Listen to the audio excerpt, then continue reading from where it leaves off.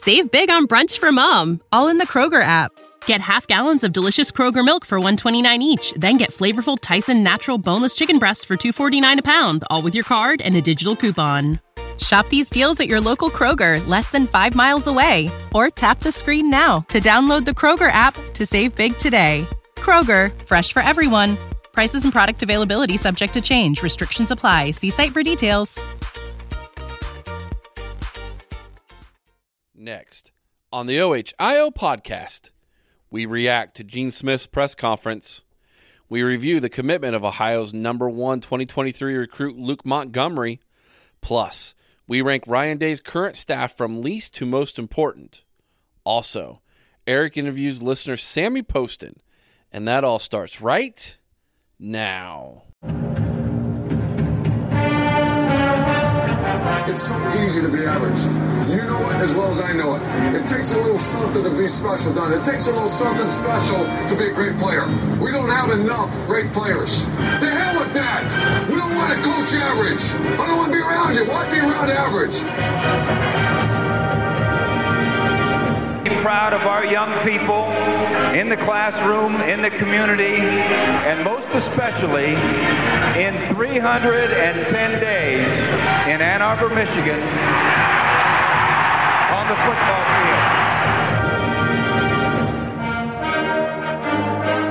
field. Three things.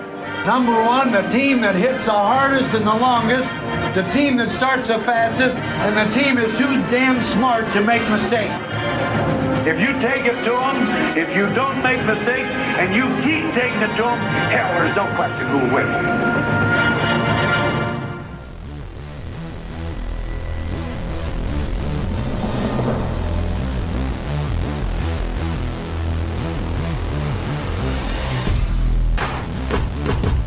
It's time for the Best Buckeye Podcast. By fans, for the fans, where they hate that team up north as much as you do. It's time for the OHIO Podcast.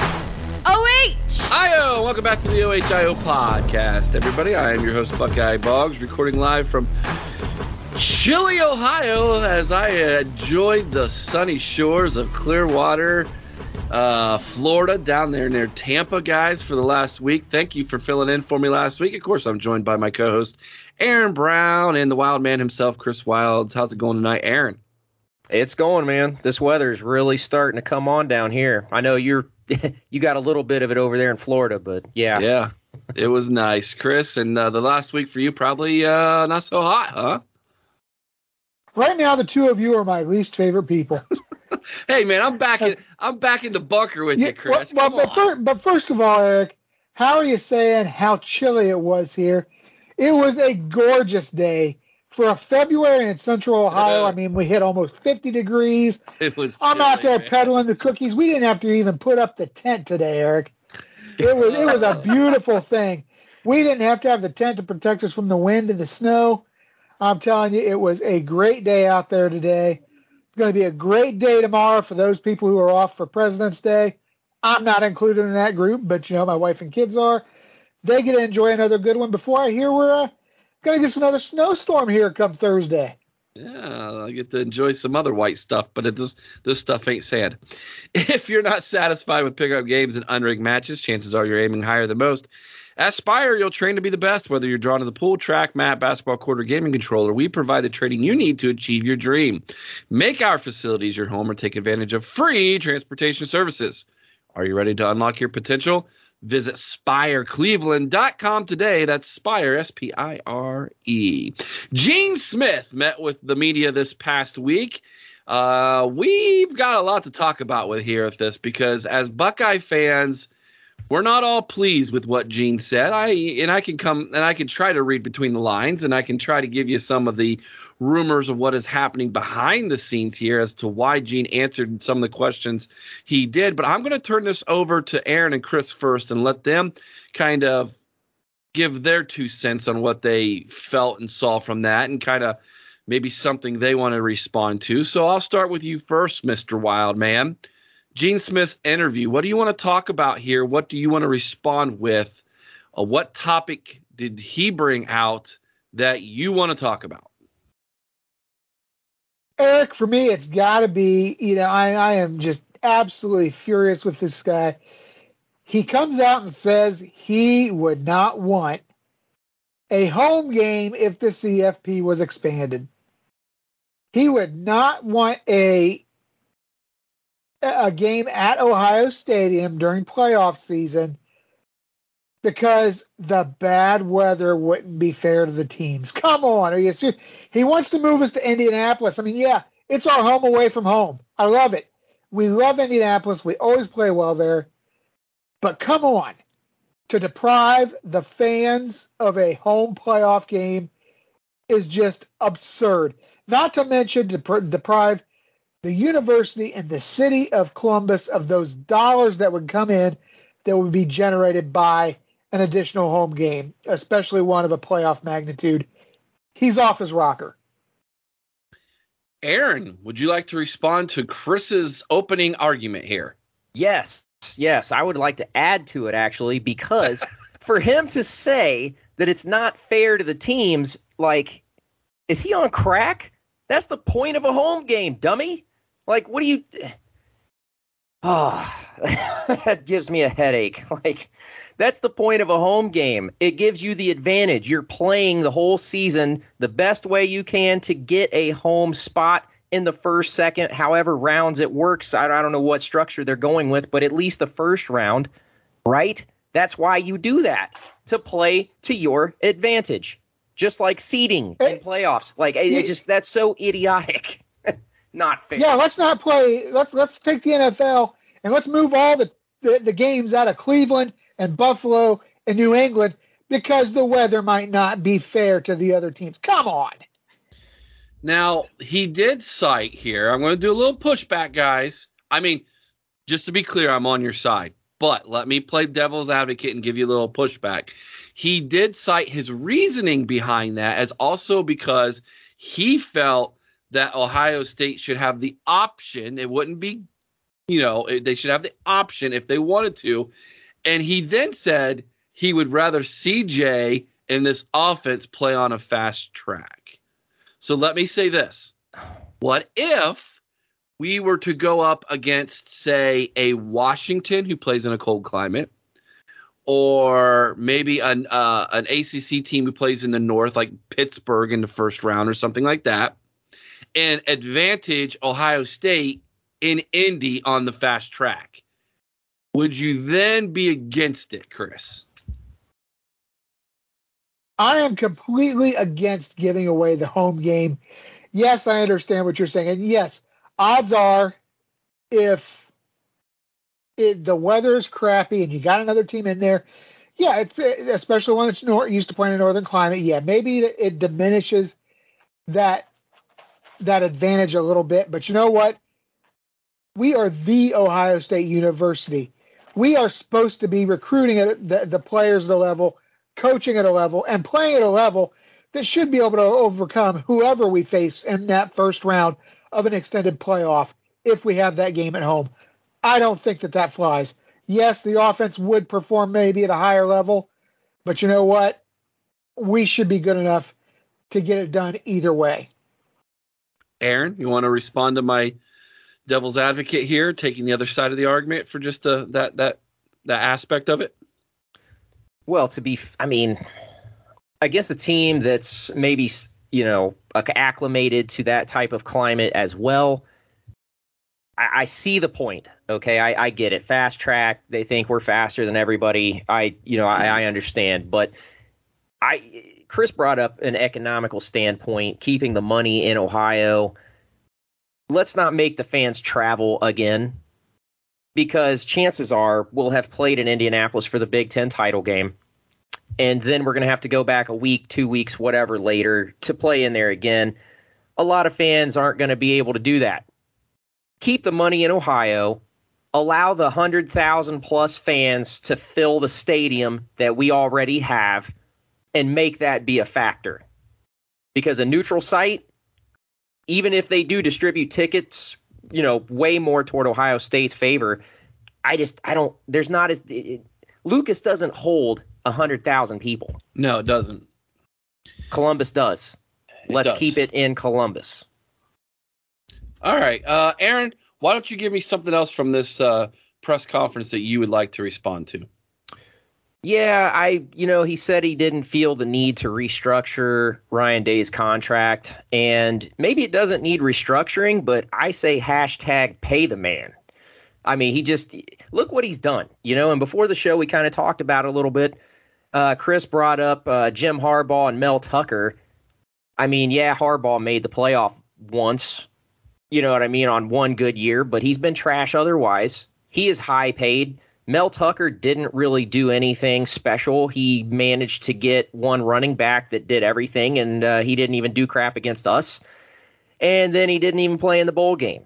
So, I mean, I don't know. Like, these guys are getting contracts and big money, and Ryan Day has been one of the most consistent recruiters.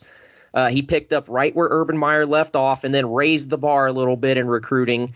The offense has been breaking records. Even though we disagree at times on how he does things and play calling at times, it's worked for him. 3 losses in 3 years, 4 losses in 3 years, something, and 1 loss to Michigan. I'm not upset about it because we understand the circumstances, whatever. But regardless, hashtag pay the man. No, I agree. I disagree. And let me tell you why. No contract should ever be extended or awarded to a coach after losing to Michigan. Period. So forget everything else, all the other success in the recruits? I'm not forgetting everything else. I'm saying this: you want paid? Here's your motivation: go out and beat Michigan, which he's done twice. Once. We didn't play 2 years ago. Remember, they avoided. Well, us. okay, but so I guess he's 1-1 as a head coach. Now, as a offensive coordinator. He was 2-0. So since being at Ohio State, he's 3-1. But I'm pushing back on you on that because I think that has got to be in that contract that you have to beat Michigan more times than not. And that's something as we as Ohio State fans expect. Now, here's the other aspect to this, Aaron, and I think you will agree with me on this. I do believe Gene Smith and Ryan Day have talked about him and his money and his contract. And I also believe Ryan Day's the type of guy who says, okay, where are we as an athletic department on a whole because of COVID year? I know it hurt us. Where are we? And if me not getting a contract, a couple extra $1 million, how's that going to help you pay everybody else? Plus, I want more money to get the best defensive coordinator I possibly can get. And I think those conversations that happened behind closed doors absolutely took place. And I think you would agree with me that if Ryan Day looked at those, the big picture with Gene Smith, he probably said, I would rather keep what I've got and that extra $1 million you give me, let me go hire someone that I know is going to fix this defense. Do you agree? No, I definitely agree with that. No question about it. Yeah, that's a no-brainer. You got to pay your staff, and then if you want the best, you're going to have to bring some cash with it. So that's fair. I just feel like, for what he's done, 62-39. You remember the show that we had after that, Eric? Oh, yeah. You said a lot more had to do with him than Ryan Day than it did Urban Meyer. I still believe that. I do too, 100%. That's 62 points. Like, Urban Meyer liked to score, but I don't know that he would have done that. Yeah. So I would not be shocked if Ryan Day initiated the conversation with Gene Smith that said, look, don't even talk to me about a contract until next year because I'm going to go out and beat these guys again. I'm with it. I like it. That's the type of guy Ryan Day is. I agree. And here's the other thing, guys. His older son is actually a baller, dude. And he is not going to drag him all over the country when that young boy's in a very good school district that you know all about, Aaron, there in Tangi. And he's getting good coaching, and he's going to be someone in a couple years. And he's either going to be a Division I college quarterback or he's going to be possibly in the minor leagues in baseball because the young lad is a heck of a baseball player too. Which high school does he go to? I want to say it is either Liberty or the original. It's not Orange, I know that, and it's not Berlin. So it's either I'd have to look. My wife could tell me. I could probably yell down to her because she would know because she works for the school district. But it's either Olentangy High School or Liberty, one of the two. I know there was a period of time where a lot of the better athletes in the district were going to Liberty, so I wouldn't be surprised if that's where he's at because they still have Steve Hale as head coach for football. I don't know about baseball anymore, but he was there. He started the football program when the school first opened in 2003, and he's been a consistent level dude, as far as I know, all this time. He's been patient. He's a good coach, man, I'm telling you. By the way, Lucas Oil Stadium capacity 67,000. Yeah, so, keep it at home, son. Yeah, much less. Chris, you want to respond to this little back and forth Aaron and I have had about the contracts? Yeah, you know what, Eric? I agree with points from both of you. I do think Aaron is right. The guy needs paid. He's had success. He's had a great deal of success. Yes, we lost to Michigan this past season, and yes, that stinks. But you know what? We're on a 1 out of every 10-year cycle with them right now. And maybe it is what you said. Maybe he did approach Gene Smith. And if that's the case, hey, I'm 100% for it. It makes sense. Brady used to do it with the Patriots, give that little discount, the home team discount, so he could go out and have better players surrounding him. If that's what Day did, God love him. I appreciate it. If he's looking out for the university, again, I appreciate it. But at the same time, I just fear losing this guy because I really, really see the impact he's had on recruiting, which, you guys said he picked up right where Myers left off. I would contend that, I think Aaron may have mentioned it, he took it to the next level. And a lot of that does have to do with the assistants he's got surrounding him, obviously. But you know what? I think he definitely, at least by the end of this season, needs to have that restructuring done. He needs to be extended. He needs to get his pay raise because there's no reason that he should be making less than Hairball up in Michigan, who, let's face it, is a worse coach than he was a quarterback, and Mel Tucker. It shouldn't be happening. All right, let's talk about a couple more things here real quick, kind of rapid fire things. The talk about restructuring the Big Ten and going to non-divisions or possibly restructuring the divisions, it sounds like, is something that the athletic directors, along with Karen Warren, have been discussing and will make a decision on in May of this year. So about 5 months from now, or actually about 3 months from now, we're going to learn what's going to be happening in the future with the Big Ten and these divisions. Are we going to go to a divisionless 9-game schedule, 8-game schedule? He sounded like he wants to stay at 9 games. Also, he basically said that the alliance is going to have nothing to do with his scheduling because he likes how he schedules, which I thought was the first time we've seen Gene Smith push back on the narrative that the Big Ten is we're all in this together type of thing. I think back during the pandemic when they wanted to cancel the 2021 season and Ohio State wanted to play and no one else did, I think Gene Smith basically said, hey, we need to start pushing our weight. We're the big dog here on campus when it comes to the Big Ten. Your guys are going to have to start coming our way on things. It's not always us coming your way and dragging us along. I kind of got that vibe from him a little bit. Chris, what did you think about all of this alliance talk? Yeah, I agree with you. There was definitely some, I don't know if I'd call it pushback, but there's definitely some dissension there versus where I think a lot of these other teams stand. Myself, I love the idea of restructuring the divisions and keeping the divisions.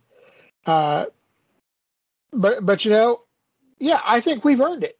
As Ohio State, we have earned this. Penn State shows up every now and then. Michigan shows up every now and then. Ohio State is the constant. We are what drives this conference, just like Alabama is what drives the SEC. And we should be getting that. We are the big dogs, and they do need to take notice. I mean, like you said, it was us in Nebraska. Those are the only teams that wanted to play. And I think that pandemic season drove a major wedge between ourselves and the conference. Yeah, sure feels that way, doesn't it? Aaron, what are your thoughts on that? Yeah, I agree with Chris 100%. I kind of liked how he said what he said. You know, he said, and I quote, "I personally don't have a preference. I'm okay with losing divisions, but I'm interested in seeing the models first." That I don't know. To me, that kind of came out as a little bit of pushback, saying, "I don't really care what happens. We're going to beat you guys anyway." That's kind of how I interpreted it. You know what I mean? Maybe I'm off, but I like that. You know what I mean? And you're right, Eric. It's we're the big dogs.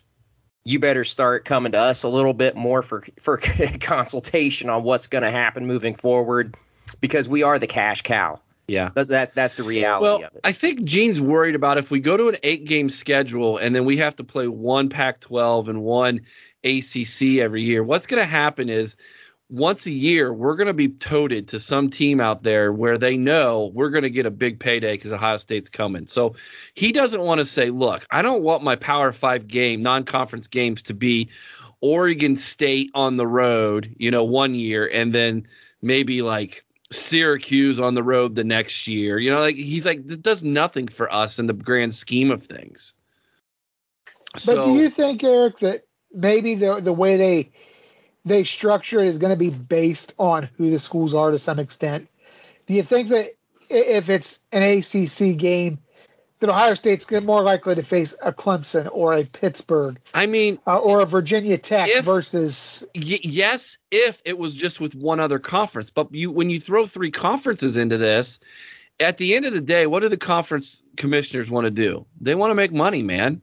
That's what they're there for, to make money for the schools. And Ohio State's going to bring the money regardless who we play. That's right, absolutely. But some of these other schools, man, to have an Ohio State come to town, that's a huge payday for them. They're going to jack ticket prices up just because they know we're all going to go to the games. So I think in reality, what we're going to see, you're not probably going to see Ohio State and Clemson. I think you're going to see like the big dogs. You're going to see Ohio State, Clemson, USC, UCLA. You're going to see those teams play the more mid-tier of their opposing conferences. I think you're going to see maybe avoid each other to prevent a loss. Exactly. I think you're going to see like USC against Minnesota, Purdue, something who like would that. Watch that crap. It's probably who knows, dude. Who knows? Well, us 3 would, but I was going to say I think I would just to see Mo Ibrahim run all over him. But hey, that's us 3 and rest of the people who listen to this podcast. But you're in a no-win situation in a lot of ways. And so Gene Smith, I think, is really trying to say, yeah, we're part of the Big Ten. Yeah, we're part of the Alliance, but you're not going to tell us what to do. I think that's exactly what that meant. Now, if they do restructure divisions, and they keep the division thing, don't be surprised if they don't break up Michigan, Ohio State, Penn State, and Michigan State. Meaning they should. Meaning one division will have Ohio State, Michigan. The other one will have Penn State, Michigan State. One division will have Iowa. The other division will have Wisconsin. They're going to try to make the playing field very, very level. They'll probably split up Maryland and Rutgers into 2 divisions. And so it doesn't hurt us as Ohio State because we're so centrally located. Who it does hurt in a lot of ways would be the schools on the ends. So Rutgers. Maryland and Rutgers, and then you have all the way on the other end, Nebraska and Iowa and Minnesota. So, those schools, that to have to travel to Rutgers every other year or, Maryland every other year, if you're all the way out in Nebraska, that's what the whole divisions being based off of location geographically was supposed to help to avoid. But we're at a place now where these guys are all flying planes anyway, so what's the big deal? You know what I mean? It stinks for the fans, but, it is what it is. Yeah, I'd rather see mentioned, you mentioned, Derek, you thought Ohio State and Michigan would go into one division. Do you not think that they'd want to put those guys in separate divisions? Nope. Because they will want to keep Ohio State, Michigan the final game of the year. Which means they would want to avoid Ohio State, Michigan playing back-to-back. Okay. That is a concern because do you think about this from the perspective of the other 12 teams in the Big Ten? They all know that's what would end up happening more times than not. Well, what I'm thinking is if you have Michigan and Penn State together, they alternate. Yeah, but they're never going, like Gene Smith will, and probably to Ward Manuel to a degree, the AD up there at the team up north, they're never going to agree to not want to play that game at the end of the year. Right. Both fan bases would go ballistic against these guys. So that's 2 votes right there out of the 14 that are going to be like, look, we're not doing that. And again, Ohio State and Michigan, when they agree on something, I don't care what the other 12 think about it. Because Ohio State, we understand, is the big dog, and Michigan is the next big dog in this conference. And so without those two, what are you going to do? Right. Nothing. So, Aaron, any thoughts on this before we move on here? No, I think you hit the nail on the head with all of that. All right. Real quick, NIL. Gene Smith wants there to be federal mandates placed on NIL because it's kind of like the wild, wild west out there. Aaron, what do you think about those thoughts? I mean, when you say federal mandates, are we talking laws or are we talking NCAA rules? We're talking laws from the federal because he said federal. I don't think Gene Smith has any confidence in NCAA. I don't either, to be honest. Look at all the other things they've screwed up. I feel that. I do. As far as like federal laws, I mean, these guys got to pay taxes on that money anyway, so let them earn. I mean, it is the Wild West. Right. And I'll be honest, I know less than those guys do about it. So, I mean, it's just one of those things where it's trial and error, I think, at this point, because it is so new. We're not even 365 days into this thing. Like, we got to figure some things out. Now, Gene is very supportive of NIL. He's very happy for the athletes. That's not what he's getting at. I think what he's getting at is how NIL is affecting recruiting and making an unlevel playing field for schools that are basically going out and saying, here's your NIL deal if you come here. You know what I mean? Which is supposedly not supposed to happen. But because each state has different NIL laws, some states, just are like, who cares? What are you going to do about it? Well, from that angle, I can understand, like Jackson State, Deion Sanders landing the number 1 recruit or number 2, whatever he was. I mean, it does even the playing field because, I mean, if those coaches, I mean, look at Eddie George. If he can manage to get some kind of relationship with a large donor or whatever, hey, more power to him. That's freedom. That's democracy. Let it happen. All right, there you go. That's pretty self-explanatory. Dude, let me interject one more time. I'm sorry. Go for it. No, go for it. I think that the biggest thing here is situations like Quinn Ewers, okay, where he knows that he can't get money in high school, so he leaves early, goes to Ohio State where he knows he's going to make big cash, and then he transfers after 1 year of not even playing. You know what I mean? I think that what needs more regulated is the free agency basically in college. That kind of thing there. Like, I like the other rule where you get 1 free transfer and then that's it. If you do it again, you got to sit out a year, and that does cost you a year of eligibility. I think that would place a little more control on this whole thing instead of the carousel of college players that we get now every season. That is kind of what I think needs to be regulated more so than the NIL stuff. Gotcha. Chris, your thoughts here on NIL and Gene Smith before we move on. Well, if there's one thing I've got less confidence in than the NCAA, it's the U.S. Congress. I thought Aaron's not allowed to say that. Hear the silence from the Army guy there. He's thinking, I can't say crap right now. I can't. My hands are absolutely tied on that. But, I mean, at the same time, I agree with where Aaron's coming from. I like the way he was thinking with the concept of the free agency aspect of it is the problem. Yeah, let these kids earn their money. And I do to a degree think it actually does do something to level the playing field. But you do have some states, particularly Texas, where it is the Wild West. I mean, if you look at what they did down at A&M, to quote Coach Petey Bell from Blue Chips, they got the best team money can buy. Yeah, they really do. If you're going to tell me Texas A&M has more money than what Ohio State does, they don't. But the way they don't control it. So Texas A&M literally came out, Aaron, and officially announced that if you join us, depending on your position, yes, you will get these contracts, these NIL. Like what? There's like all they have to do is certain little like show up to certain things that these boosters are a part of. But they're basically announcing to the world, here is your contract if you come here. And that's not supposed to be how it works. But you know what? At the same time, I'm not going to if I was Texas A&M, if Ohio State was doing that, I'd be like, tough about your luck. We're not breaking no rules.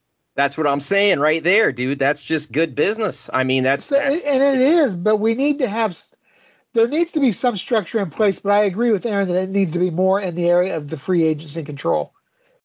What about the Purdues of the world and the Minnesotas of the world, Aaron, who don't have huge boosters? You know, how are they supposed to compete against that?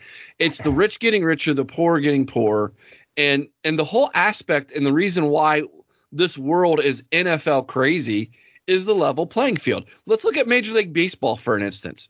Nobody watches it anymore because it's the same dang 6 teams in the large markets every freaking year who buy up all the good players. Where the NFL, because of a salary cap and the way the draft is structured, literally the Bengals can go from 2 wins to the freaking Super Bowl. Okay. So, put a salary cap in place. Well, if we're going to talk about an NIL salary cap. Well, listen, if we're going to talk about the poor teams like Purdue and Minnesota, I don't think that we can do that anymore because, I mean, until recent, Texas A&M wasn't that good. They're still not that good. They got, you know what I mean? They have all these recruits. They were doing fine in recruiting before. It took a jump now, of course, given everything we know. But they're still like a 2-3 loss team. And then if you want to talk about Minnesota and Purdue, well, Jackson State managed. Right. You see what I mean? Like they managed to pull the number 2 recruit, and he's not the only one. There's been a few other high-name recruits that committed there too. And you can say, well, it's because of Deion Sanders, and maybe that's true. But it forces these other teams like Minnesota and Purdue, they're going to have to step their game up. If they want to be hire Deion Sanders. Well, if they want to be nationally competitive, they're going to have to make some moves. I agree, Aaron. I absolutely agree with you. And it's kind of like when Ohio State hired Urban Meyer and the old gentleman's agreement about when a player commits to your school in the Big Ten that you no longer talk to him. And Urban's like, I'm not a gentleman. I don't care. He said, how about no? He's like, he literally went in and stole a player from Wisconsin as soon as he got hired. So I remember that. Yeah, remember that? It was awesome. Brett had a meltdown. Bert, he was pissed. So I understand what you're saying completely, Aaron. I just think at this point, until either the NCAA gets stronger or, as Gene kind of put it, the Power 5 conferences come together to level the playing field. The only entity that could step in to stop what is happening is the federal government. And until then, you know what? We got to join the Texas A&Ms, and I think that's exactly what the Schottenstein family and Cardale Jones are attempting to do. So we shall see how that affects recruiting in the coming year. I was going to ask you, what does Ohio have laws that Texas does not, or something? Well, what we have in place is you're not allowed to speak to a recruit. The college or university is not allowed to speak to the recruit about here's what NIL deals we can get you. They can't do that. Well, then they've tied their own hands, and they can't be mad at anybody but themselves when you see Texas A&M out here doing this. Technically, the NCAA said that's the rule. But the NCAA is not going. So what the argument is, and what a lot of coaches and ADs are saying, is that A&M broke the NCAA rule. But A&M's looks at the rule and says it's so vague. How did we really break it? And the NCAA is so dumb they don't even know how to read their own rule. So fair. Okay. It's two sides of the coin. It's not going to go. The NCAA is not going to go to court with A&M over this. Well, then I'd say to hell with the rules and do what they're doing. We have the largest base of graduates in the world. But I know as soon as Ohio State did that, we'd get in trouble. Come on. That's fine, but then they'd have to pull Texas A&M down with them. And if they won't take Texas A&M, are they going to take Ohio State and Texas A&M? I doubt it. I don't know. Chris, any last thoughts before we move on to Luke Montgomery? It's a mess. That it is. It really is. It's a mess. Thanks, NCAA, for being stupid. Yeah. All right. Luke Montgomery, the big lineman from Findlay, Ohio, committed this past week. Guys, this was a big get. And I not only say that because he's a big dude at 6'5", 270 pounds, and a phenomenal offensive lineman, but I mean this is the number one kid in the state of Ohio for the 2023 class. I will start with you first, Chris. Tell me about Luke Montgomery and what excites you about this young man. Well, for me, Eric, it's all about potential. You mentioned he's currently ranked 49th nationally, first in the state of Ohio, fourth among the offensive tackles. Good size at 6'5", 270, although he definitely can put some muscle onto that frame and beef up a little bit. Very athletic. I love the athleticism. He plays basketball, so he's going to have some good footwork. I mean, he's started out as a tight end in school. He's played defensive line. Just really, really athletic. He's physically gifted, but I'll tell you, the big thing for me is his ceiling is just so high. I don't think, since he's new to that offensive line position, I don't think we've really seen what he's completely capable of yet.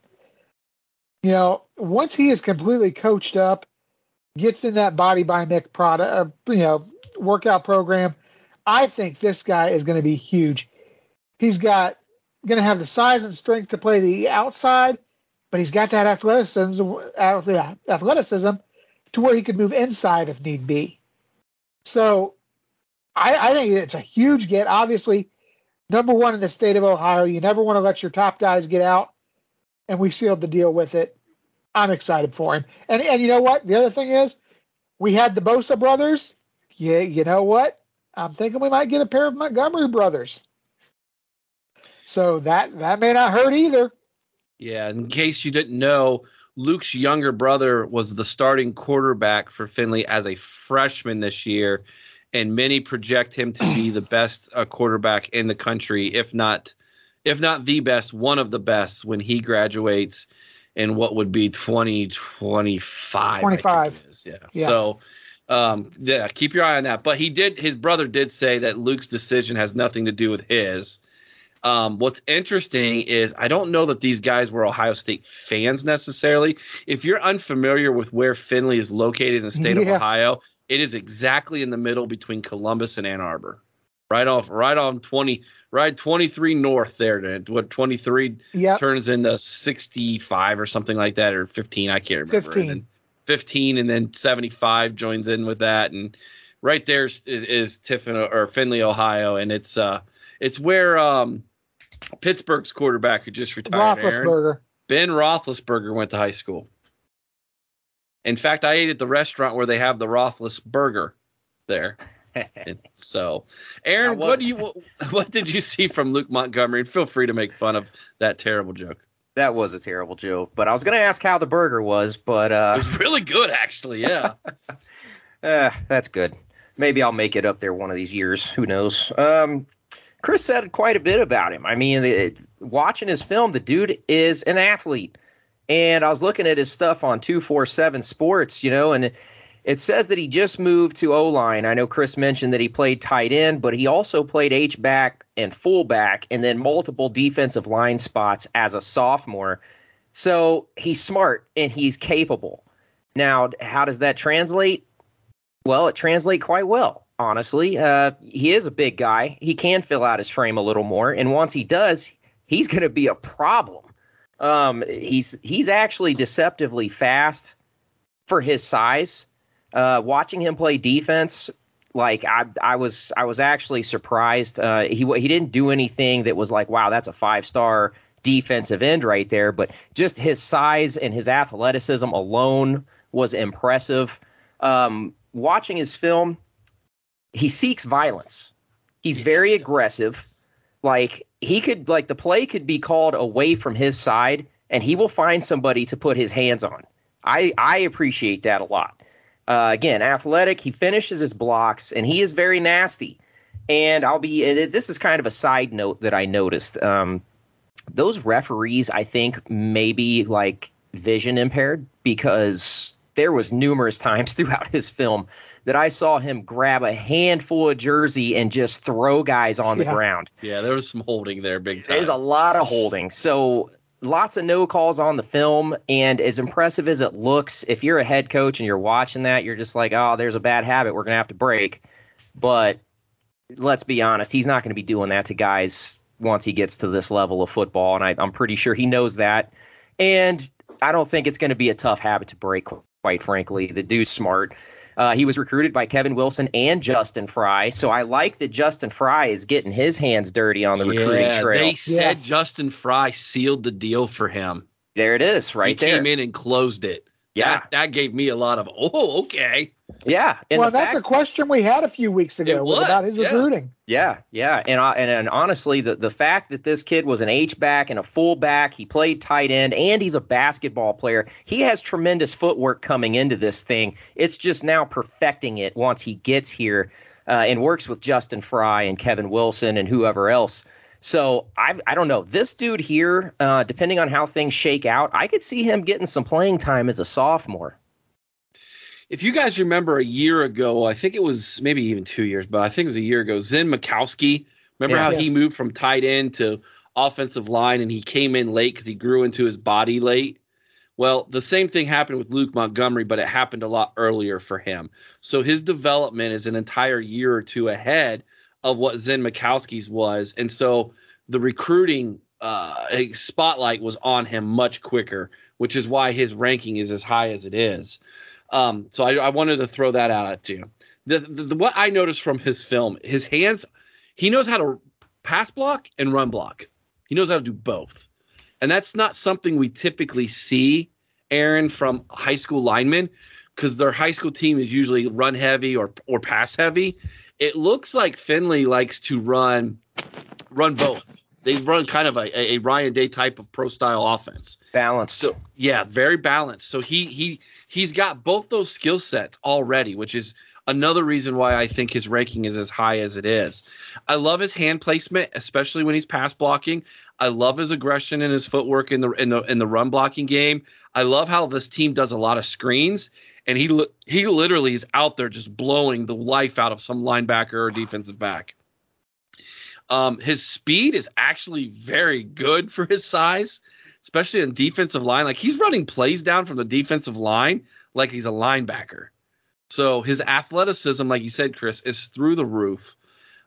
He does have to get a little bit more bulky, I think. And I think a body by Mick, like he said, is going to make a big aspect in that. He reminds me of Pat Elflein. He can play every spot on the line. He even was there's some highlights where he's center. He's at guard. He's at tackle. He's learning every bit of that line, which is only going to benefit him, I think, when he gets to the next level of finding his niche and getting on that offensive line quick. He expects to play as a true freshman. I thought that was great confidence coming from him. I know offensive line is more of a development position, but you know what? Good for you. I love your confidence. Get in there and compete, young man, you know? And the last thing he does that I thought was very, very interesting, he knows how to play through the whistle, not to the whistle. Yes. He will get people riled up because he hears the whistle, but he's going to finish that block anyways. And then and then it's going to cause some issues. I love that one, Aaron, where he literally finishes the block. The other kid's like, get off me, throws like a punch, and then all the flags come in. And Luke went past the whistle there. Oh yeah. Well, it's like I said, he's like grabbing kids by their jersey and just throwing them on the ground. I don't know. He does have some habits he's going to have to break. I appreciate the nastiness and the aggression, but some of that's going to have to get cleaned up a little bit. But other than that, Eric, you're 100% right. Like, I could see him playing guard too. Like, he can do it. Yeah. He's got the speed. Oh, he's got great footwork. You're right. Okay, so here's the recruiting story on this, guys. So as you recall, this thing was coming down to the wire. It was going to be between Ohio State and Michigan, more than likely. USC kind of came in late, and apparently he has a visit with USC in April. I don't know if he's going to go ahead and go on that or not. I mean, if I were him, I would. Who wouldn't want to go to California in April for a free vacation? I mean, come on. But he might not go on that. We'll see. But what happened was this thing was going to come down to Ohio State and Michigan. And Michigan's doofus of a head coach is playing tiddlywinks in Minnesota. And as we just talked about, Justin Fry is hired and makes that trip to Findlay, Ohio to close the door. There was a time when Luke Montgomery was leaning Michigan, guys.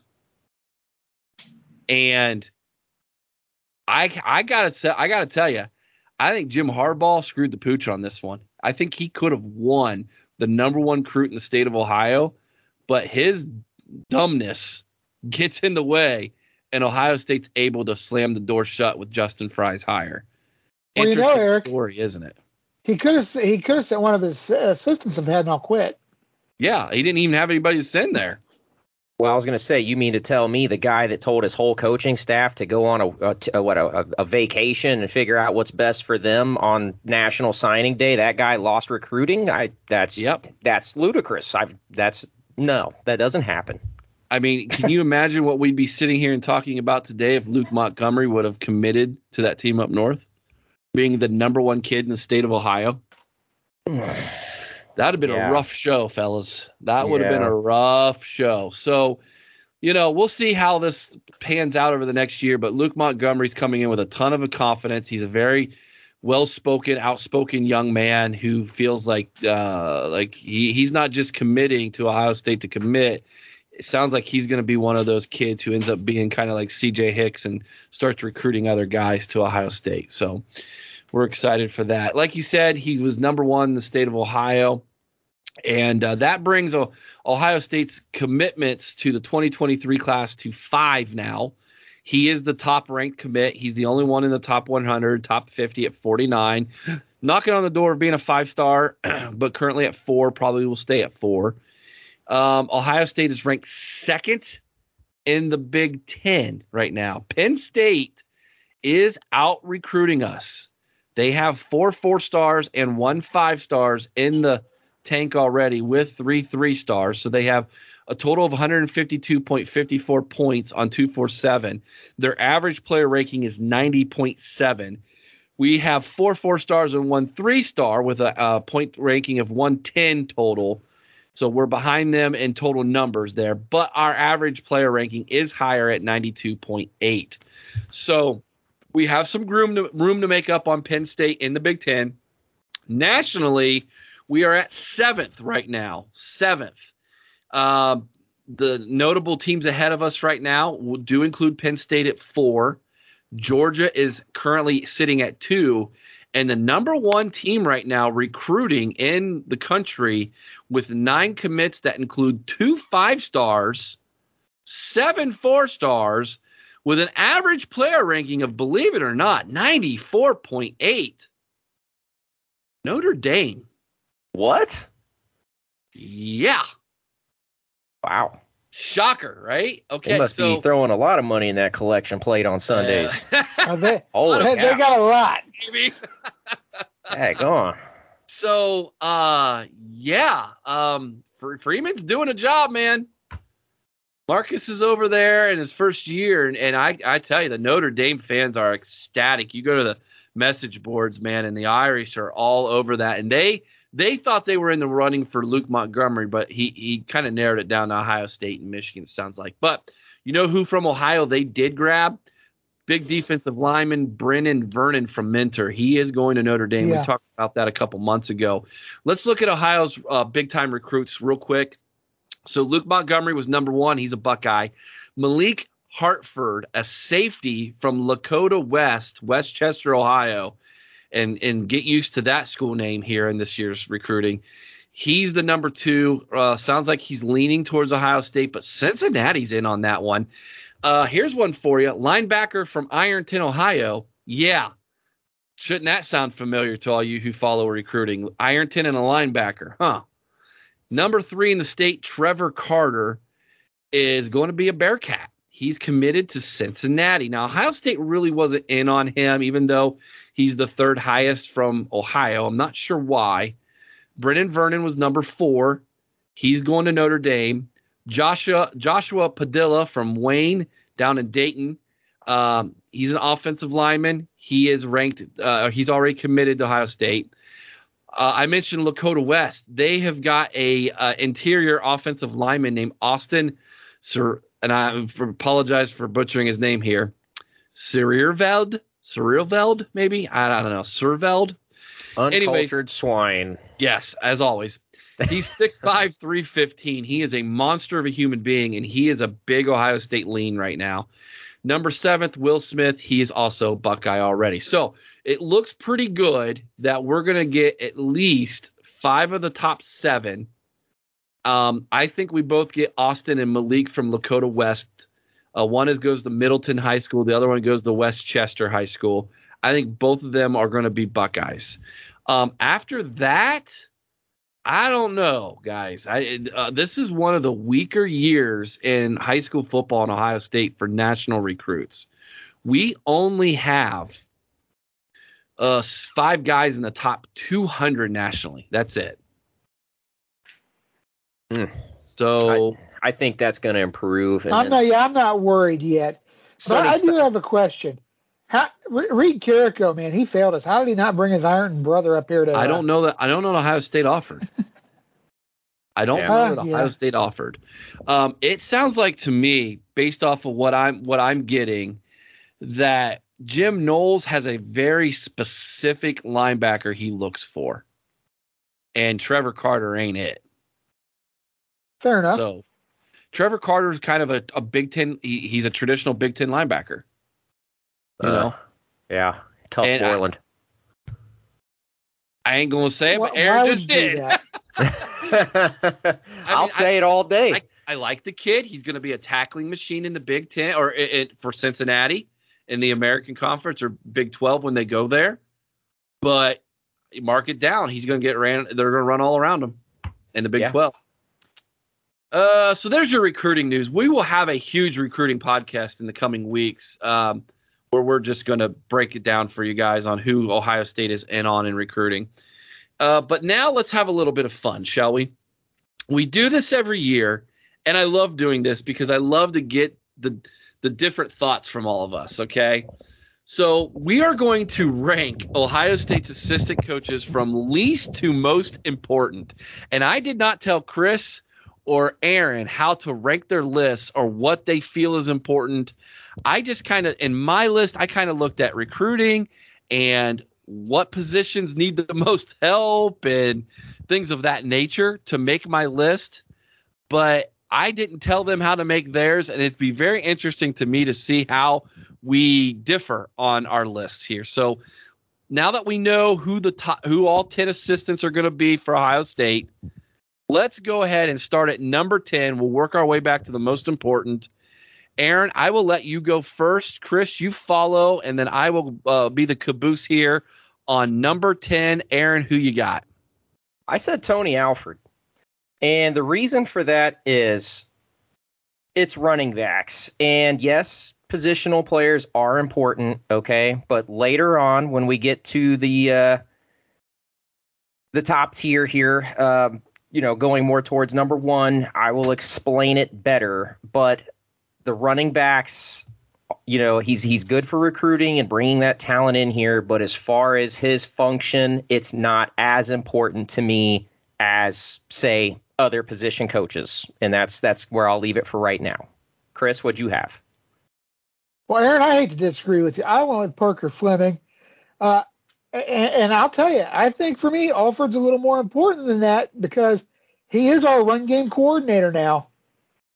It's not just running backs coach; he's run game coordinator. So, I think Parker Fleming. I mean, we've got a solid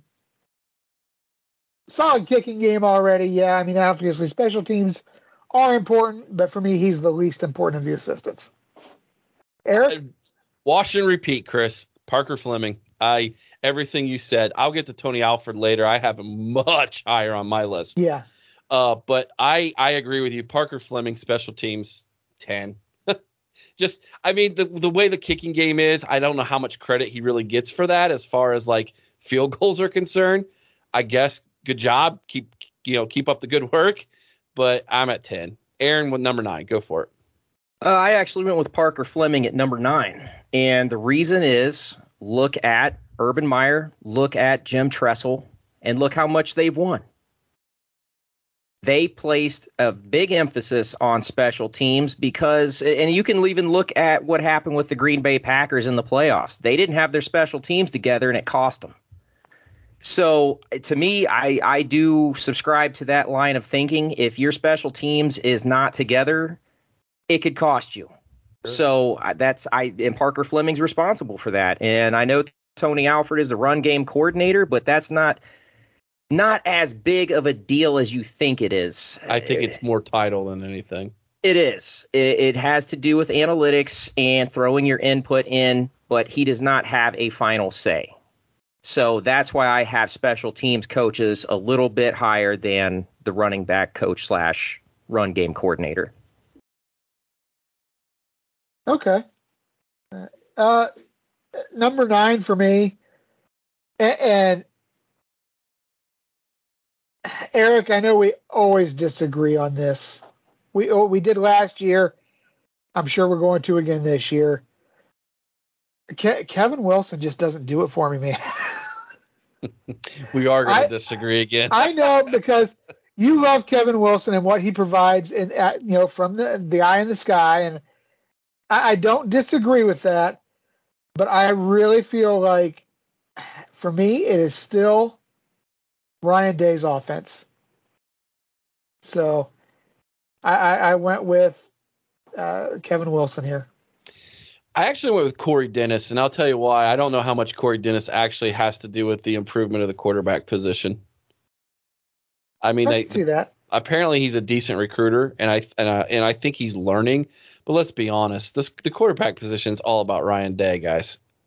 So I guess he's a good friend for these kids when they first get to college, and he helps run drills and things for them. But like if Corey Dennis was somehow removed from this coaching staff and we decided to go get a linebackers coach or something, and Ryan Day's like, I got this, I would not be shocked at all. I wouldn't be surprised one bit to find out that Ryan Day is basically the quarterback's coach and head coach and offensive coordinator. I mean, so same reasoning, just different guy. Yes. Yeah, different room. Yeah, I guess you're right in that. Yeah. Number 8, Aaron. Number 8, I went with Corey Dennis too, and pretty much for the same reason. I feel like quarterback is really a Ryan Day thing more than anybody. I'm sure that Corey Dennis helps out tremendously in drills perhaps, but as far as instilling the knowledge and the know-how and everything, I think that's more of a Ryan Day thing. So I went with Corey Dennis at number 8. What'd you have? Number 8 for me, Corey Dennis. I'm not going to repeat it. We've been through it. Dennis is my number 8. Eric? Here's where you guys might push back on me. Number 8 for me is the new safeties coach, Perry Eliano. I was least impressed with him out of all 4 new hires. And I think our safeties, I think they're going to be much improved. And I don't think it's going to be necessarily because of him. I think it's the kind of defense Jim Knowles is going to run.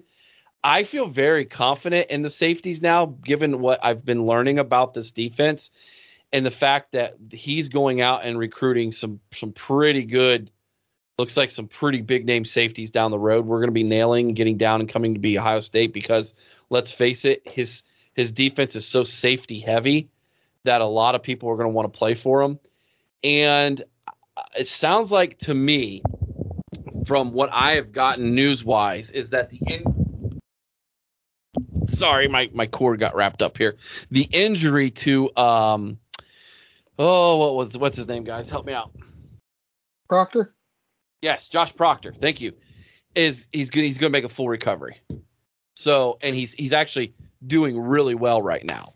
So it sounds like to me he did not he broke a bone. He didn't break it or didn't get an MCL or ACL tear or injury. It was a broken bone, and apparently it's already healed. So that's good. Yeah. So dude's ready for spring. I was say, so are they saying spring game he's going to be ready to go? I don't know that he'll play in the spring game. I think he'll participate all spring, and then they just won't let him play because why? Okay. What's the point? Right. At that point, throw some of the younger guys in there. So there's that news that I think is really, really encouraging. Also encouraging, you got Ronnie Hickman obviously coming out. They say Court Williams is having himself one hell of an offseason. Thank goodness, because I am a big fan of that kid. They say, I am hearing word that he is making strides in the weight room and on mat drills and things, and is really impressing this defensive coaching staff. So if you tell me that we're going to have a healthy Josh Proctor, leading tackler Ronnie Hickman, and just a monster of a safety in Court Williams who's going to take a giant leap this year, I'm super excited. And then so I say all that to say this. I don't know how much Perry Eliano really has to do with that. So we'll see. He's kind of a big question mark for me on this coaching staff moving forward. I hope I'm wrong, and I hope he becomes a stud recruiter and he's just awesome. But right now I have him at 8 with kind of the Missouri way of thinking here. Show me. Number 7, Aaron. Number 7 for me, I said Tim Walton, the new cornerback coach. And the reason is I feel like we're pretty solid. Things can be shored up, and I have confidence that he will do that. But in the grand scheme of things, I just don't feel like when you consider that we are ranking Jim Knowles, Justin Fry, LJ, Kevin Wilson, and some other guys, I don't think that he is more important than what they are. So that's honestly, that's my justification for having Tim Walton at number 7. How about you, Chris? Yep. Well, for me, I actually went with Perry Eliano here. A lot of what Eric said, I think he's inheriting a really quality room. And again, I think Knowles' defense is going to have more to do with the improvement of the safeties this year than Eliano. So that's why I went with him at 7. I actually, I'm with Aaron on this. I got Tim Walton at 7. Rinse and repeat everything I said for Perry Eliano. For same thing for Tim Walton. Kind of show me here, my man. But I will give him the nod because he also did it in the NFL. So that's why I went Walton over Perry Eliano at 7. Number 6, Aaron. I went with Perry Eliano at number 6, and the reason is I agree that he does have some decent players in the secondary, or I'm sorry, in the safety room, but by the same token, perhaps not moving forward. I mean, when Bryson Shaw is your backup plan, he's kind of got his work cut out for him. I mean, and with that said, the safeties are probably the second most important position on the field because they are the last line of defense. If we run into a situation where a team is just, housing us from deep and they're throwing deep balls and those safeties can't get there, that's a problem. That is a major problem. And Eliano is tasked with fixing that and making sure that that does not happen. So that's why I put him at number 6. How about you, Chris? I've got Tim Walton in at number 6. And as Eric mentioned, a big part of the nod is the fact that he had some NFL experience. I think he's going to relate really well to these kids. And having been an Ohio State guy, I think he's going to have a better understanding of the program And that, for me, gives him the edge over Eliano. So that's why I went with him. Number 6 for me is the offensive line coach, Justin Fry. I think not only is it important to get this offensive line moving in the right direction in the running department while continuing to do a great job in pass pro, but the dude has impressed me in his initial press conference. I thought it was great. You guys weren't nearly as impressed with him as I was, but to each his own. We all have our own flavor of coach, I guess. But to go in and seal the deal with Luke Montgomery like he did, A+, your first test, you aced it, man. So I think he's very important, and I put him as the most important on the bottom half of the staff here. Also, if you noticed, I put guys with the least amount of experience and that as far as being at Ohio State on that list, and Justin Fry I just felt was kind of where he's at was maybe just a little bit more important than those other guys. Number 5 for you, Aaron. Number 5 for me is Brian Hartline. And it may seem like, hey, he's done really well. Why did you put him halfway through? Well, it's because I ranked it according to what I know as important. And he is a fantastic recruiter. He absolutely kills it on the recruiting trail. He is a heck of a coach, not taking anything away from him. And number 5 is not a bad ranking when you consider what I'm going to say moving forward. But Brian Hartline, I have at number 5 as important because he is a wide receivers coach. He is a passing game coordinator, I believe now. And that has a huge part to play in the offense and how we do things. Because if you haven't noticed, guys, we like to throw the ball a lot more than we ever used to. So that's why I placed him at number 5 and Tony Alford much later in the list, just because I think Hartline is a better recruiter. He has done the job on multiple fronts. And I like him as a coach. He's done a very good job, and he works very closely now with Ryan Day and Kevin Wilson, and that all I will explain more in depth. I know you've heard me say that, but I will. It'll make sense, I promise. Chris, who'd you have at number 5? This is where I had Tony Alford. I think he's tasked with getting that run game to where it should be, given the caliber of guys we got in there. I think this is going to be a big year for him to come out and show something, especially after being named the running game coordinator. Like you said, it may be in title alone, but it is a title. And I think he's got a lot to prove this year, coming off of what I think we should have had as a better year last year. So I went with Alford here. Eric? I agree. I had Tony Alford, and I'll tell you, this is the first time for me he's in my top 5 as an assistant coach.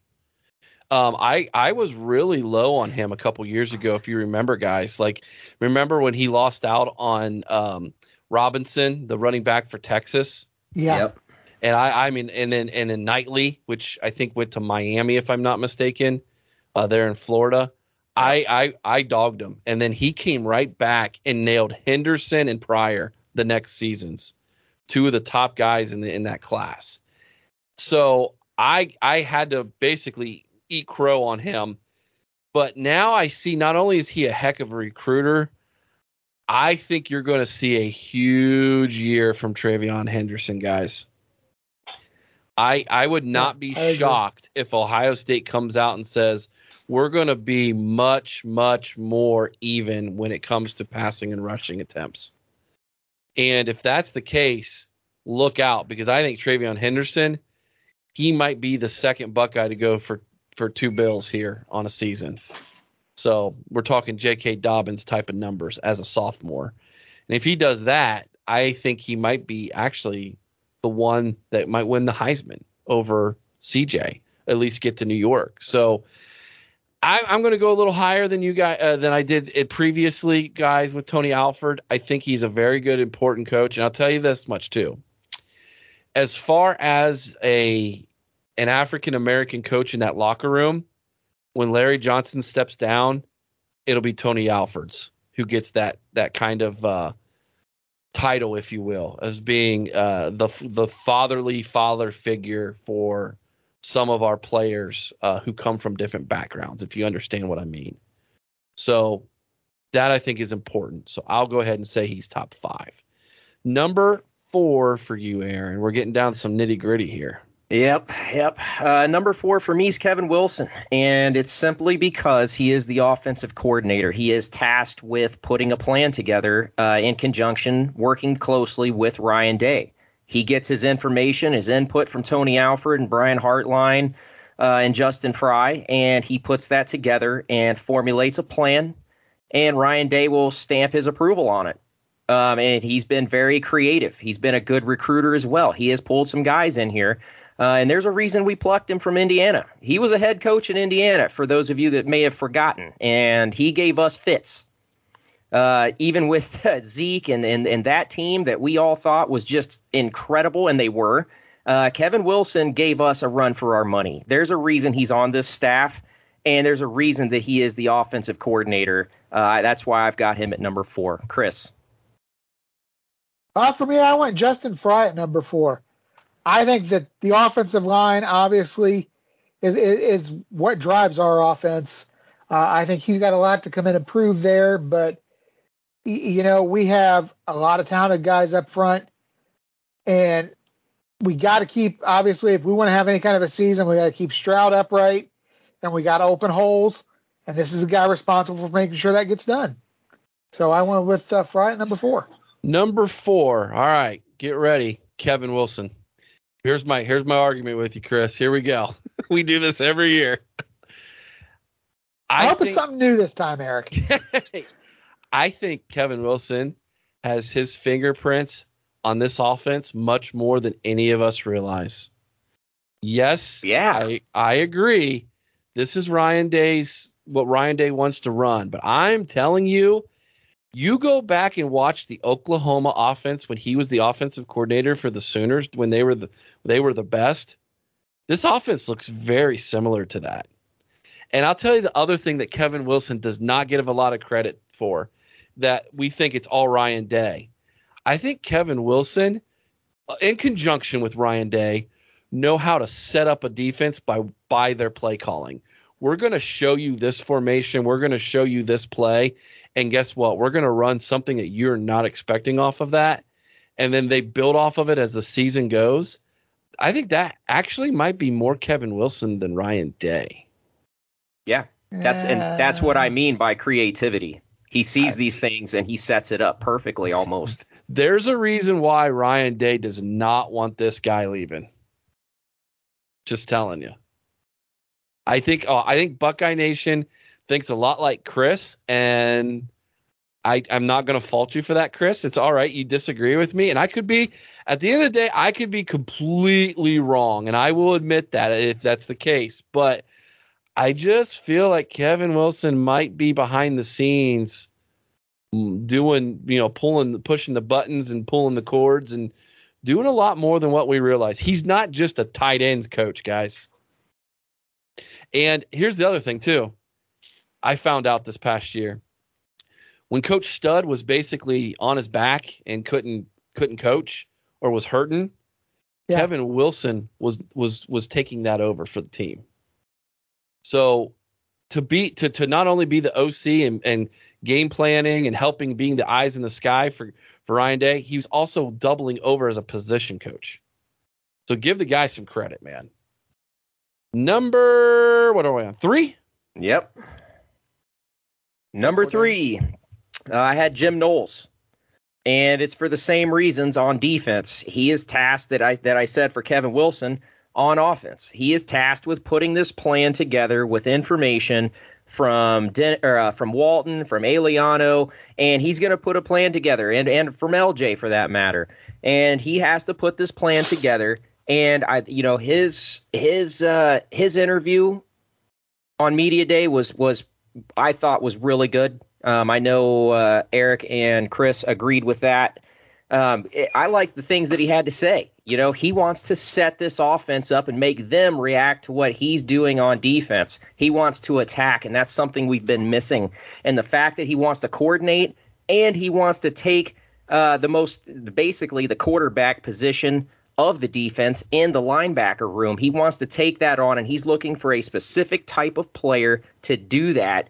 I like that. I think that it's very important that he gets what he needs. And him coming in here and doing what he's doing is I can't place a value on it because, quite frankly, this defense has been a mess. And I have full confidence he's going to fix it. He did a really good job at Oklahoma State. And he's getting some guys in here. And he went out and we got a whole new coaching staff minus LJ. So for him, he's putting this thing together. He's putting the plans together with input from his assistants. I think that defense wins championships. I'm a little bit old school on that end of things. And I think that he is the man. He is the head coach of the defense. And I think that places him at number 3 for me. How about you, Chris? For me, I love me some defense too, Aaron. And for me, I went LJ here. Tremendous history developing that defensive line. I think obviously the defensive line generating pressure is going to create opportunities and ease up the burden on the defensive backs and the linebackers. So, he's also the assistant head coach. So, clearly, and again, I mention it all the time, the only undefeated head coach in Ohio State history. So, yeah, I think he has a very important place. That's why I've got him in at number 3. Number 3 for me, the living legend, Larry Johnson. We are witnessing the twilight of his career. I would not be surprised if this is the last season, especially if we win. I think he'd love to go out on top. I am crossing my fingers that we see a huge offseason and going into 2023 of a type of first-round draft pick type of defensive end that we haven't had in a couple years from somebody. I don't care if it's JTT. I don't care if it's Zach Harrison. Whoever. I just want to see Larry give me one more. I think that would be cool. Number 3 for me, Larry Johnson. This is, like I said, the twilight. It's kind of his retirement cruise here. So let's hope he gives us one more good show. Aaron, number 2. Number 2 for me, Justin Fry. And the reason for that is every play starts and ends with the line. We can't keep C.J. Stroud up. Guess what? That's a problem. If we can't run the ball well, guess what? That's a problem. If we can't keep C.J. Stroud protected long enough to throw a pass, that's a problem. Every single play starts and stops with the O-line. That makes this man the second most important person on this list because if he does not make better adjustments, so I know he said he didn't come here to change things up, and that's why I said if he does not make better adjustments, not change things, but adjust and improve, if he does not do that, you're going to see a lot of, not that it was bad, okay, but slight improvements to make things even better. If we don't have that, we don't win. We don't have the offense that we have. That's why I got Justin Fry at number 2. Who you got at number 2, Chris? Number 2, I went Jim Knowles. And heavy is the head that wears the crown. This guy's got a lot of pressure on him this year to take a very, very talented group and make it into something that we've expected to see the last few years. I think that, I think he's got the right mentality. He's got the swagger. He has just, I think, a great attitude coming in that he is going to instill in these guys. He is the guy who's got to take all those pieces that you talked about, Aaron. He's got to put them all together. I think Jim Knowles, number 2 on the list for me. I'm with you, Chris. I had Jim Knowles number 2. And, I like the guy. I like his defensive schemes. And I'm expecting a huge improvement from this defense. I'm hoping we can say the silver bullets are back. I mean, we've been asking ourselves that for years. Last time we even had a taste of it was in 2019.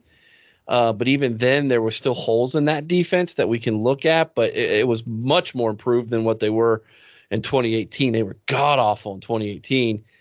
2020, we just kind of threw that out because of COVID. 2021 was just a disaster.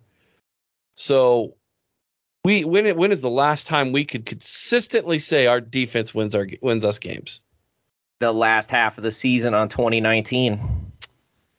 But even then, I wouldn't say consistent. Yeah, exactly. I'm being dead serious. When's the last time we could say that? Maybe the last time we won a national title. The Tressel years? I would go back Tressel, honestly. I mean, yeah, Tressel years. The defense was so the 2014 defense was really good. They were surprisingly good. It's not kind of what we expected. I don't know that we really knew how good they were, going into that season. But that offense, man, with Zeke and them, that with the run we went on offensively at the end of the year, that was impressive. So that's true, and it's not like we blew Alabama out of the water. It was a 7-point win. Yeah, so they fair. Still gave up 30-some points, didn't they? 35, yeah. Yeah. So, and they gave up 20 in the national championship game. It was pretty good against Oregon. Oregon was supposed to blow us out of the water, and they only scored 20. So, but garbage. I would say it'd be Tressel years. Yeah, I can go with that. Anyways, that's as a fan base, that's our expectation. So. Good luck, Jim. That's why you're number 2. You're also the highest paid assistant coach in the history of Ohio State. So wear those pants proudly, I guess. Number 1 for you, Aaron. This is going to be interesting. Number 1 for me is LJ, and it's because of the same reasons I said Justin Fry's number 2. However, like I said, I believe defense wins championships. Why do you think we got housed by Alabama in the national title game? No defense. So with that said, nothing that Jim Knowles or Perry Eliano or Tim Walton or anybody else for that matter, none of that matters if the D-line can't do their job. None of it. If running backs are getting to the secondary or the second level and beyond, that's a problem. If the secondary is leading the team in tackles like they did a few years ago, not a good look, guys. Not a good look at all. Everything starts and stops again with the line. So if we can't get some pressure on the quarterback, they're going to throw all over us. If we can't, it's just the same story. I don't really feel like repeating myself, but it's the same stuff. If you don't have good line play, none of the rest of it matters. Justin Fry, doesn't matter what the play call is. You can have a perfect game plan set up, but if your line is garbage, none of it's going to work. That's why I have the 2 line coaches at number 2 and number 1, respectively. Chris, who'd you have at number 1? Well, I can't disagree with what you're saying there as far as the line driving the games, Eric. But for me, number 1, Brian Hartline. I think this guy has not only future offensive coordinator, but future head coach written all over him. Tremendous recruiter. All he does is get the top recruits and turn them into first-day draft picks. I think he has done a tremendous job since taking the job at Ohio State. He's, an Ohio State guy, and I see him being there a long time. And for me, I think he is, specifically from a recruiting standpoint, but as I said, the proof is in the pudding and what he does with them when he gets them there too. I think he is by far our top assistant right now, most important. I'm with you, Chris. I think he's number 1. I don't even think it's close. Look at what he's done on the recruiting trail. Look at what he has done in developing these guys. This draft this year is going to have 2 guys in the first round. Next year, JSN will be probably a top 10, if not a top 5 pick, if he continues to do what we saw in the Rose Bowl. The year after that, we might see 2 more go in the first round. I feel like he is producing year after year the best talent on the team now. And I'm with you. I think he's a future offensive coordinator. We were talking about Kelvin Wilson and how important he is. If Kelvin Wilson were to walk away from this program for whatever reason, Brian Hartline's the guy. He's the one who's going to get that position. And here's the best thing about it, guys. He's a former Buckeye who bleeds scarlet and gray. Look at every guy on this coaching staff. He's the only one who played for Ohio State. Take that back. Tim Walton played. Tim Walton did. Tim Walton. So, but before Tim Walton this year, Brian Hartline was the only one. So I'm going to go with Brian Hartline, number 1 for me. You know what we should probably do? We should probably throw a list up to everybody on our Facebook page and let them vote and let the chaos assume with what the comments would be. Because This is very interesting. Aaron, I get completely where you're going at with the offensive lines. Yeah. Again, that's why we did this exercise, because each of us have a little bit of a different definition on what would be important to us as fans of these assistant coaches. Aaron's looking at it more of probably like a schematic coach would, you know. I look at it more as recruiting and tradition myself. So it just depends on what you're looking for. So that is that. All right, guys, we're going to take a quick commercial break. And when we come back, I got a quick little interview with the champion from the inaugural OHIO Podcast Fantasy Football League. Sammy Poston is going to join us to talk about his fandom with Ohio State and, of course, how he spent all those millions that he won in the Fantasy Football League, Chris and Aaron. So we'll see what he did there. So hang tight, everybody. The OHIO Podcast is brought to you by Mastermind. Mastermind specializes in 360-degree high-definition mobile video mapping, GIS integration, and traffic safety studies. Mastermind cares about traffic safety and keeping you safe on the roadway. Visit Mastermind at onlinemastermind.com. And welcome back to the OHIO Podcast, everybody. And now I'm joined by one of our listeners, Sammy Poston. Sammy, how you doing today, buddy? Very good. How are you? I am great. So why don't we start by introducing you and a little bit about yourself, where you're from, and kind of what you're into, so our listeners can get to know a little bit about yourself. Okay. So I am from Salt Lake City, Utah, and pretty much been an Ohio State fan since the day I was born, pretty much, and get very passionate and usually lose my voice about 3 to 5 times a year watching the football games, and if I can, I always try to go to at least an Ohio State game eventually. I'm actually going out to Michigan game this fall. Awesome. So you're going to be one of those lucky ones to go to the game. So we're looking forward. Yep. Maybe we can meet one another. That'd be great. So are you originally from Ohio, or where are you originally from, Sammy?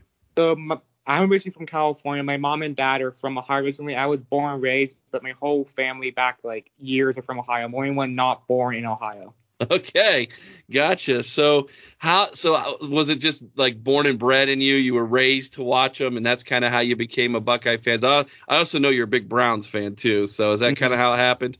Pretty much, yeah. It's like being from Ohio, my whole family's there. I was always like the Ohio teams, and my mom and dad met and graduated from Ohio State. So Ohio State was just embedded into me from the day I was born. Gotcha. So the parents are alumni. That makes sense. Gotcha. All right. So first off, I got to say congratulations, man. You were our inaugural Fantasy Football League champion this year for the OHIO Podcast. And your Cleveland Browns, we all took NFL team names. Your Cleveland Browns did something that the Cleveland Browns up in Northeast Ohio have never done. Yeah. You won the championship, man. Congratulations. Thank you. How'd you spend your millions? I put it in my savings. I use a little bit on buying some ski gear. Yeah, you're into skiing, aren't you? I've seen some pictures of you there on Facebook. You're into skiing. So are you watching the Winter Olympics at all, man? A little bit, not that much. I mostly just like being outside and skiing versus just watching on TV. Yeah, I got you. Okay, that makes sense, man. So, all right. So, tell me a little bit about some of your best Buckeye memories. I know you're a little bit younger than myself, so your memories are probably a little bit more recent than some of our other listeners might be able to share. But I'm always intrigued to find out what some of your top Buckeye memories are when I talk to fans. I would say one of my top ones is the 85 yards to the heart of the South. Yeah. That was one of the best ones. And then just the 0-2 championship. I was like 3 years old. I remember that. Just like the double overtime and just that call that Miami still complains about. That was a great memory. Then, of course, the most recent championship of 2014. And then, of course, the Rose Bowl, just JSN was just like on fire. Right. So that's intriguing to me. So that's got to be like one of your earliest memories in life then, is the 0-2 Natty then, huh? Mm-hmm. I think I was 3 or 4 years old, and I remember once I was and then that kind of went away because I wasn't into it like as much as then. I didn't understand it, but then heard my mom and dad screaming, so I knew it was a good time. Yeah, I would say for me, I never had anything when I was that young to really grasp onto until I was basically a preteen. And the 96 Rose Bowl team, that was the first time where as a youngster, as a youth, I was like, oh, this is legit. That's how they hooked me, man, was that one. But yeah, very very familiar, or at least kind of a similar bringing to, or baptism by fire, if you will, of becoming a Buckeye fan, and that they do something great. So who are some of your favorite Buckeyes? Also, my favorite Buckeyes, I would say Braxton Miller is up there, Justin Fields, Haskins, Zeke, and now CJ Stroud in JSN. Gotcha. All right. So are there any are you kind of flying solo out there, or as far as being a Buckeye, or if you made any contacts in Salt Lake with any other Buckeye fans? I made a few, and there's also a sports bar that has an Ohio State watch party. I'm going to try to go to some games and watch there. Awesome. This season. Now, were you living in California maybe before you moved to Salt Lake, if I'm not mistaken? Okay. I lived there for 20 years and just moved here about 9 months ago. Okay, gotcha. All right, that makes sense. I thought so. I was trying to find some clarification because I thought you were out like I said, West Coast there, and so did you have any good Buckeye fans when you were out there, or are you finding that there's more in Salt Lake than there were out in Cali? I feel like there's more, because also here in Salt Lake, like college football is a lot bigger, but whereas California, like the college football wasn't as big as NFL. So here college bigger. So I feel like I see like a lot more Buckeye fans when I'm driving around and out here than did in California. Gotcha. Okay. So talk to me a little bit about what your expectations are for this upcoming season, man. You mentioned CJ Stroud and Jackson Smith and the Jigba, or JSN as you called them, as two of your favorite players. What are your expectations for this team for 2022? One of my expectations is to be back as the Kings of the Big Ten again. And to definitely, I think this is the year we definitely go 15-0, and I feel like Stroud is going to win the Heisman, I think. Oh, really? You throwing that out there? Stroud's going to win the Heisman. I like it. So he definitely has a legitimate shot, I think, going into the season. I feel like he's definitely one of a handful of guys who are going to have that preseason hype about him. Are you a little concerned that might, be more than he can handle as far as like expectations, or do you think that Stroud's kind of has the head on his shoulder, he'll be able to handle things like that? I feel like maybe a little bit, but also I feel like after we get disrespected in last year's Heisman voting, I think he wants to prove that he's better than that. So I feel like it's just going to be like really focused on making this a great season. Gotcha. Now, how do you feel about the defensive changes, man? I mean, obviously that was kind of a weakness of our 2021 season and team. Are you excited about Jim Knowles being the new DC and some of the changes he's going to bring schematically to this team? I'm definitely excited. I definitely feel like this defense is going to be better because it has the potential to be a phenomenal defense. I'm definitely excited to see what Jim Knowles brings, and hopefully it's enough to make this defense to where it should be. Gotcha. All right, man. I'm excited about that too. One last question for you, Sammy. Again, I congratulate you on winning the OHIO Podcast Fantasy Football League, but don't get comfortable because next year is going to be my year, man, just so you know. But I got to know. This is something we've been doing with all of our people when we interview them, and I want to give you this opportunity as well. What does it mean to you to be a Buckeye?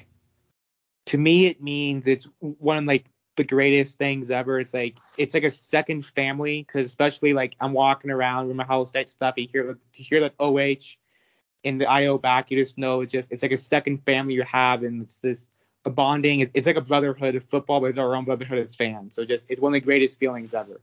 That's awesome. Yeah, I was recently, actually just this past week on vacation.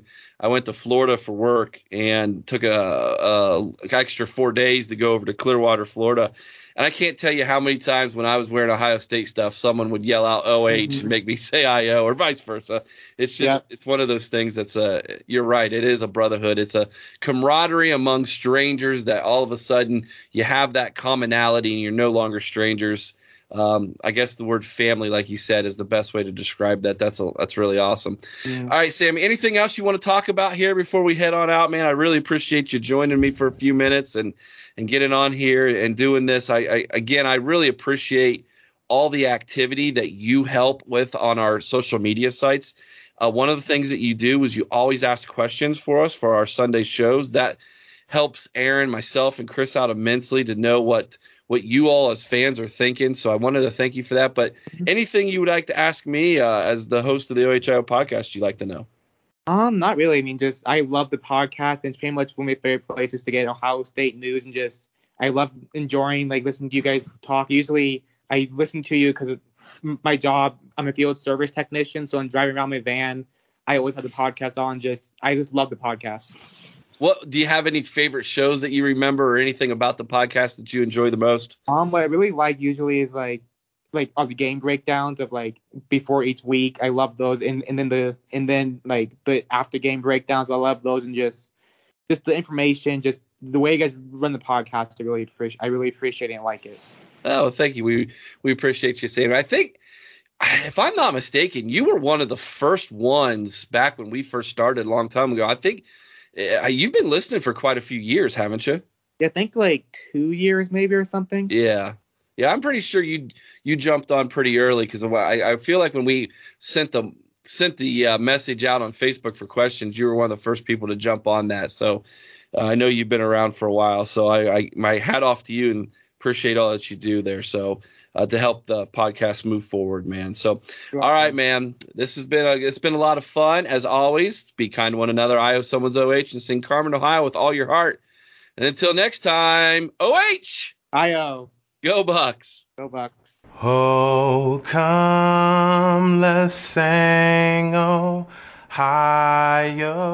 praise, and songs through alma mater ring, while our hearts rebounding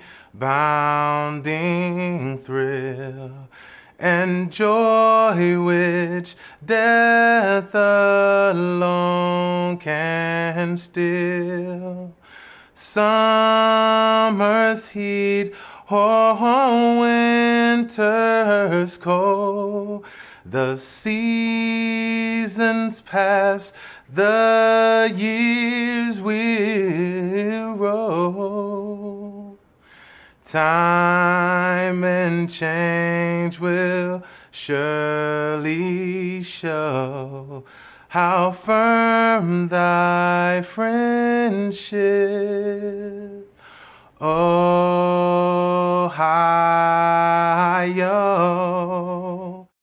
When you need mealtime inspiration, it's worth shopping Kroger, where you'll find over 30,000 mouth-watering choices that excite your inner foodie. And no matter what tasty choice you make, you'll enjoy our everyday low prices, plus extra ways to save, like digital coupons worth over $600 each week. You can also save up to $1 off per gallon at the pump with fuel points. More savings and more inspiring flavors make shopping Kroger worth it every time. Kroger, fresh for everyone. Fuel restrictions apply.